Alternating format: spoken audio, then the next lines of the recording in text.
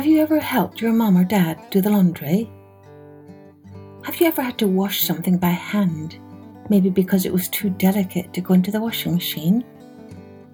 Can you imagine what it'd be like to have to wash all of your clothes by hand every single day, the way they do in some parts of the world? Hello everyone, I'm Kathleen Pelly. Welcome to Journey with Story. Today's episode is a long ago story from a wonderful writer who also illustrated all of her stories. Her name is Beatrix Potter, and we've read quite a few of her stories already on our podcast, mainly the ones about Peter Rabbit and Benjamin Bunny. But today's story is about a creature called Mrs. Tiggy-Winkle, who loves to wash clothes by hand. And I'm going to let you guess what kind of animal you think she is by the end of the story. Now remember, this is a long ago story where boys and girls use a little cloth handkerchief instead of paper tissues, and so of course they had to be washed quite a lot. Before we begin, thanks again to all of you who have been rating, reviewing and sharing this podcast with others. If you haven't already done so, please take a moment to rate and review our podcast, as it really helps our outreach. You can also download our weekly colouring sheets from our website on www.journeywithstory.com. Now, let's take a journey with Mrs. Tiggy-Winkle by Beatrix Potter. Once upon a time there was a little girl called Lucie, who lived at a farm called Little Town. She was a good little girl, only she was always losing her pocket handkerchiefs. One day little Lucie came into the farmyard crying. Oh, she did cry so. I've lost my pocket hankin. 3 hankins and a penny. That's another word for a pinafore or an apron. Have you seen them, Tabby Kitten? The kitten went on washing her white paws, so Lucie asked a speckled hen. Sally Henny Penny, have you found 3 pocket hankins? But the speckled hen ran into a barn, clucking, I go barefoot, barefoot, barefoot. And then Lucie asked Cock Robin sitting on a twig. Cock Robin looked sideways at Lucie with his bright black eye, and he flew over a stile and away. Lucie climbed upon the stile and looked up at the hill behind Little Town, a hill that goes up, up into the clouds as though it had no top, and a great way up the hillside she thought she saw some white things spread upon the grass. Lucie scrambled up the hill as fast as her stout legs would carry her. She ran along a steep pathway, up and up, until Little Town was right away down below. She could have dropped a pebble down the chimney. Presently she came to a spring bubbling out from the hillside. Someone had stood a tin can upon a stone to catch the water, but the water was already running over, for the can was no bigger than an egg cup. And where the sand upon the path was wet, there were footmarks of a very small person. Lucie ran on and on. The path ended under a big rock. The grass was short and green, and there were clothes, props cut from bracken stems with lines of plaited rushes, and a heap of tiny clothespins, but no pocket handkerchiefs. But there was something else, a door, straight into the hill, and inside it someone was singing. Lily white and clean, oh, with little frills between, oh, smooth and hot, a red, a rusty spot, never here be seen, oh. Lucie knocked, once, twice, and interrupted the song. A little frightened voice called out, Who's that?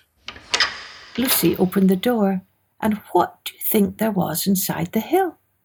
A nice clean kitchen with a flagged floor and wooden beams, just like any other farm kitchen. Only the ceiling was so low that Lucie's head nearly touched it, and the pots and pans were small, and so was everything there. There was a nice hot singy smell, and at the table with an iron in her hand stood a very stout, short person, staring anxiously at Lucie. Her print gown was tucked up, and she was wearing a large apron over her striped petticoat. Her little black nose went sniffle, sniffle, snuffle, and her eyes went twinkle, twinkle, and underneath her cap, where Lucie had yellow curls, that little person had prickles. "Who are you?" said Lucie. "Have you seen my pocket handkerchief?" The little person made a bob curtsy. Oh, yes, if you please, ma'am. My name is Mrs. Tiggy-Winkle, and yes, if you please, ma'am, I'm an excellent clear starcher." And she took something out of a clothes basket and spread it on the ironing blanket. "What's that thing?" said Lucie. "That's not my pocket handkerchief." "Oh, no, if you please, ma'am. That's a little scarlet waistcoat belonging to Cock Robin." And she ironed it and folded it and put it on one side. Then she took something else off a clothes horse. "That isn't my pinny," said Lucie. "Oh, no, if you please, ma'am. That's a damask tablecloth belonging to Jenny Wren. Look how it's stained with currant wine. It's very bad to wash," said Mrs. Tiggy-Winkle. Mrs. Tiggy-Winkle's nose went sniffle, sniffle, snuffle, and her eyes went twinkle, twinkle, and she fetched another hot iron from the fire. "There's one of my pocket hankins," cried Lucie. "and there's my penny." Mrs. Tiggy-Winkle ironed it and goffered it and shook out the frills. "That is lovely," said Lucie. "And what are those long yellow things with fingers like gloves?" "Oh, that's a pair of stockings belonging to Sally Henny Penny. Look how she's worn the heels out with scratching in the yard. She'll very soon go barefoot," said Mrs. Tiggy-Winkle. "Why, there's another hankersniff, but it isn't mine, it's red." "Oh, no, if you please, that one belongs to old Mrs. Rabbit, and it did so smell of onions. I've had to wash it separately. I can't get out the smell." "There's another one of mine," said Lucie. "What are those funny little white things?" "That's a pair of mittens belonging to Tabby Kitten. I only have to iron them. She washes them herself." "There's my last pocket hankin," said Lucie. "And what are you dipping into the basin of starch?" "Oh, they're little dicky shirt fronts belonging to Tom Titmouse. Most terrible particular," said Mrs. Tiggy-Winkle. "Now I've finished my ironing.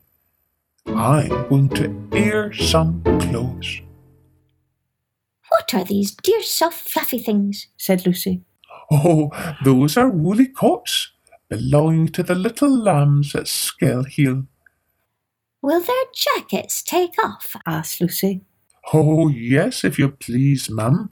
Look at the sheep mark on the shoulder. And here's one, marked for Gates Garth, and 3 that come from Littletown. They're always marked at washing," said Mrs. Tiggy-Winkle. And she hung up all sorts and sizes of clothes. Small brown coats of mice, and one velvety black moleskin waistcoat, and a red tailcoat with no tail belonging to Squirrel Nutkin, and a very much shrunk blue jacket belonging to Peter Rabbit, and a petticoat not marked that had gone lost in the washing. And at last the basket was empty. Then Mrs. Tiggy-Winkle made tea, a cup for herself and a cup for Lucie. They sat before the fire on a bench and looked sideways at one another. Mrs. Tiggy-Winkle's hand holding the teacup was very, very brown and very, very wrinkly with the soap suds. And all through her gown and her cap there were hairpins sticking wrong end out, so that Lucie didn't like to sit too near her.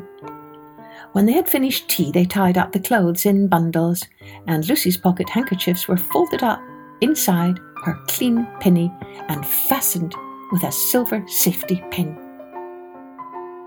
And then they made up the fire with turf and came out and locked the door and hid the key under the door sill. Then away down the hill trotted Lucie and Mrs. Tiggy-Winkle with the bundles of clothes. All the way down the path, little animals came out of the fern to meet them. The very first that they met were Peter Rabbit and Benjamin Bunny, and she gave them their nice clean clothes, and all the little animals and birds were so very much obliged to dear Mrs. Tiggy-Winkle.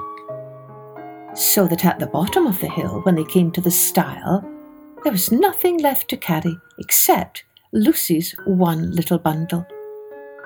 Lucie scrambled up the stile with the bundle in her hand, and then she turned to say good night and to thank the washerwoman. But what a very odd thing!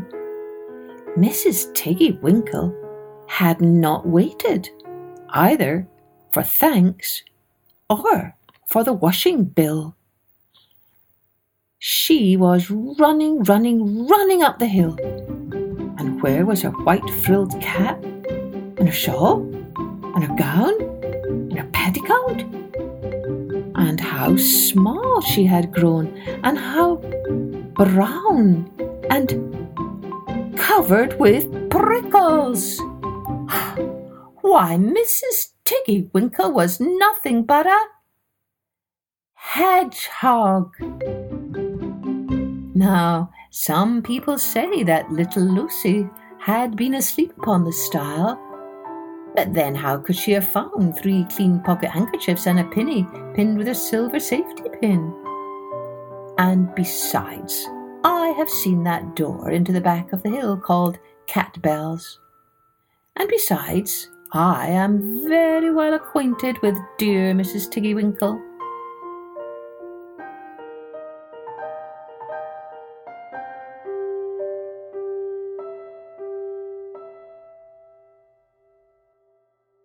I wonder, did you guess that Mrs. Tiggy-Winkle was a hedgehog?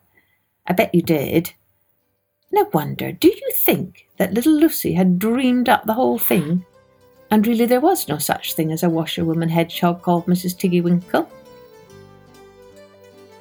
Remember, if any of our stories inspire you to make a drawing, do send them to us so we can share with others, and you can have a chance to get a shout out on the podcast.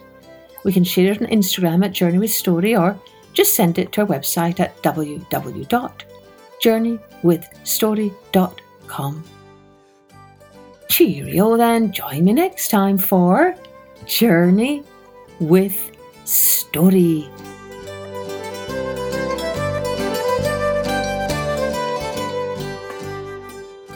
Music and post-production was by Colette Jonas.